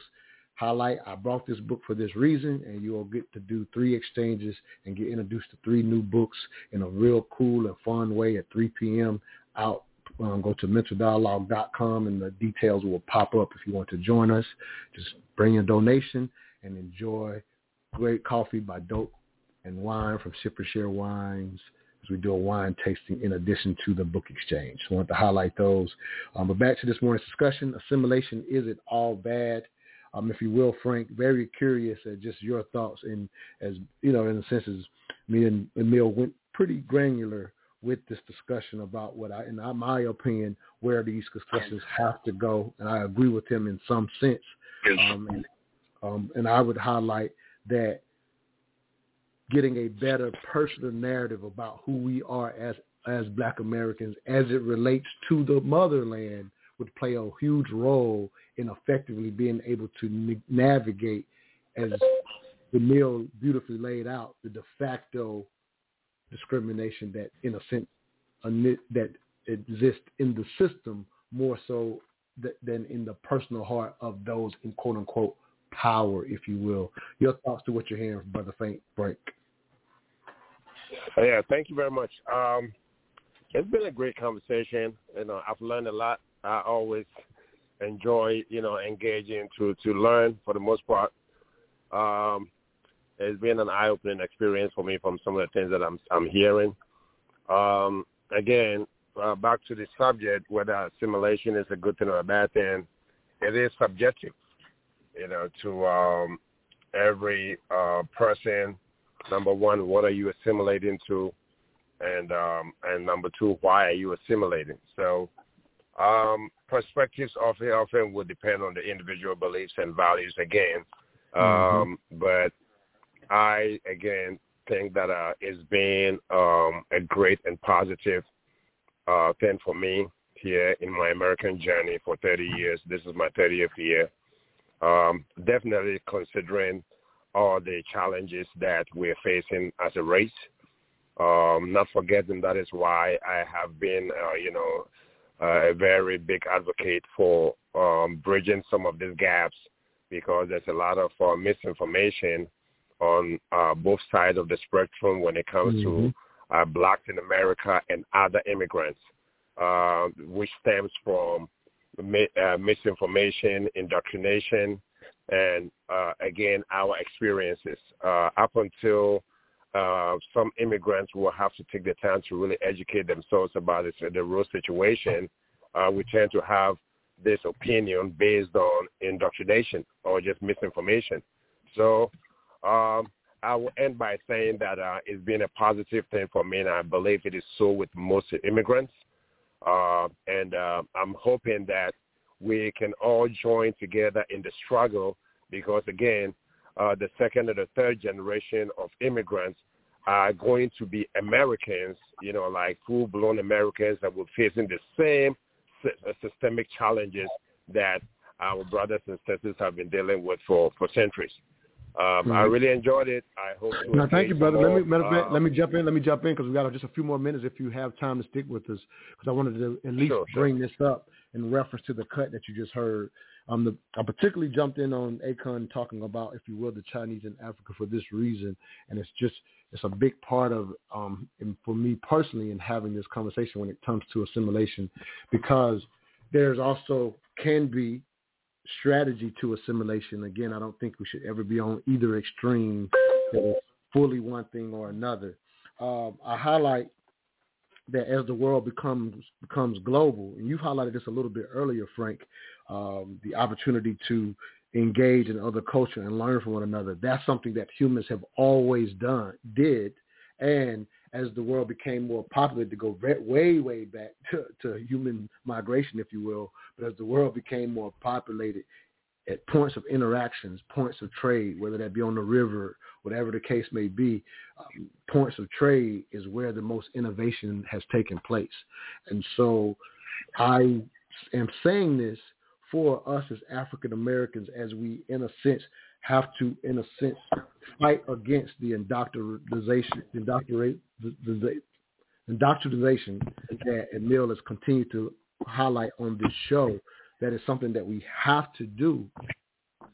Understand that progress has always been, the most progress by humans has come from interaction.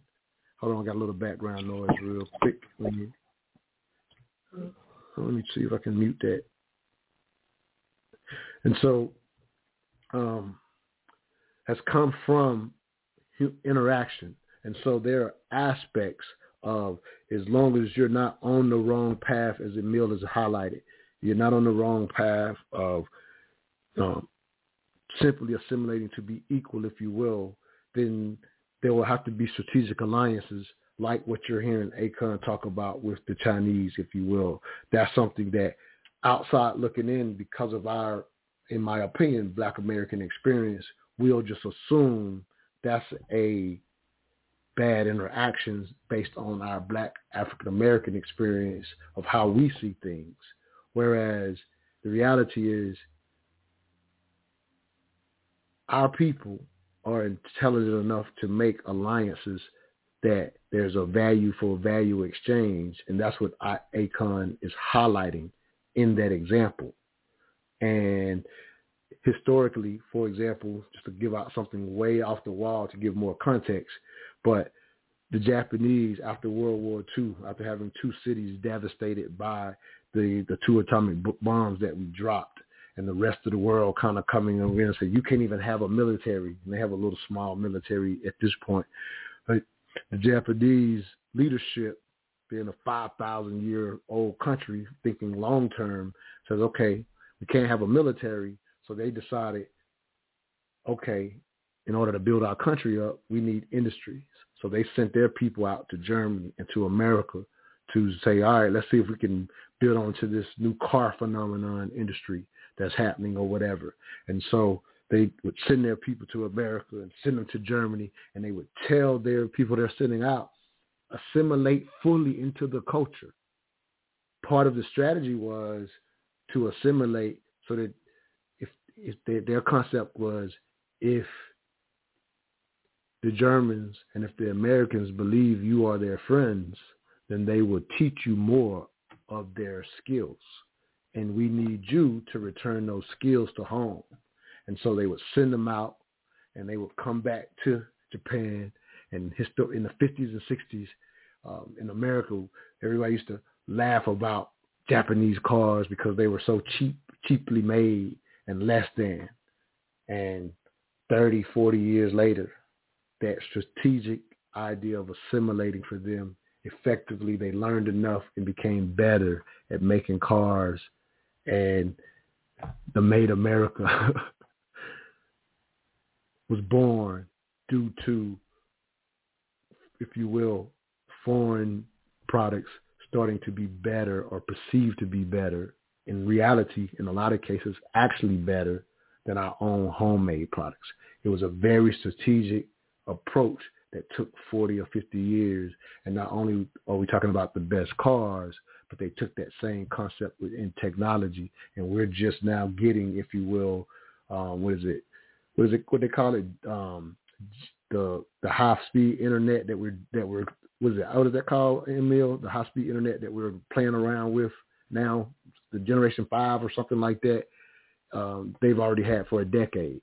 So since they could not put their fortunes back into becoming a strong army that attacked us, the U.S., if you will, back in World War II, they put their economy based on technology and industries and became number one in the world by sending their people out to assimilate and integrate to bring the information back. So it's a strategy for some, and we would often, as African Americans, based on our experience, always assume that every alliance is against us based on the psychology.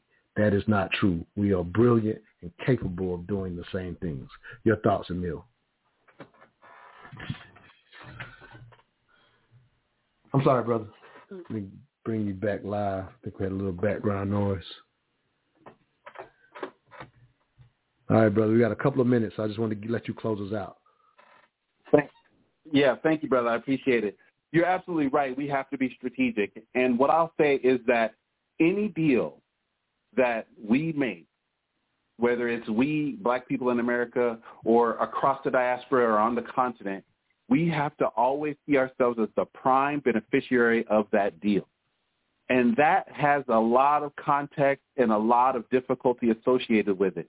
But we have to always see ourselves as the prime beneficiary. And if we are taking a secondary benefit from the deal, it is a strategic decision to advance our overall agenda. One of the problems that I often perceive is that when we do make these beautiful and strategic deals, somehow we end up as the second beneficiary unintentionally.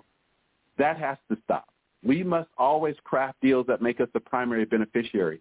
It's not just having roads and infrastructure in Africa. We have to make sure that the largesse of those raw materials comes back to the continent in the form that can allow us to advance the agendas that we set for ourselves. And we also have to hold ourselves accountable to those agendas that if they're not being met by the leaders we select, that those leaders got to go. Hopefully nonviolently, but however, by whatever means necessary, we cannot allow people to dictate the terms of the benefits of everyone's resources. And with that, I'll close with this. Joyful conversation today. It allows us to think through some really difficult things, and perhaps some of the world's greatest thinkers have joined us today and will be influenced in how they make policy based on our conversation. And I never sleep on the fact that what we put out is going to come back to us in terms of laws, policies, and procedures that affect how we navigate our future. So I thank those who are listening for the opportunity to help you make those influences that will change the future for our people. And with that said, we'll see y'all next Saturday. All I ask is that you think.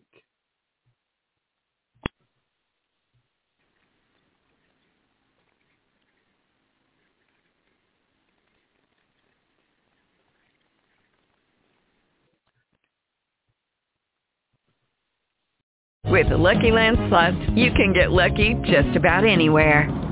This is your captain speaking. We've got clear runway and the weather's fine, but we're just going to circle up here a while and get lucky. No, nothing like that. It's just these cash prizes add up quick. So I suggest you sit back, keep your tray table upright, and start getting lucky.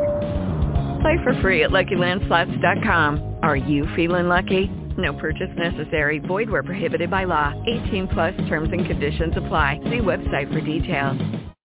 When you download the Kroger app, you have easy access to savings every day. Get the most out of weekly sales and receive personalized coupons to save on your favorite items, all while earning 1 fuel point for every $1 spent. Kroger makes it easy to save while you shop, whether it's in-store or online, so you get the most value out of every trip, every time. Download the Kroger app now to save big on your next purchase. Kroger, fresh for everyone. Must have a digital account to redeem offers. Restrictions may apply. See site for details.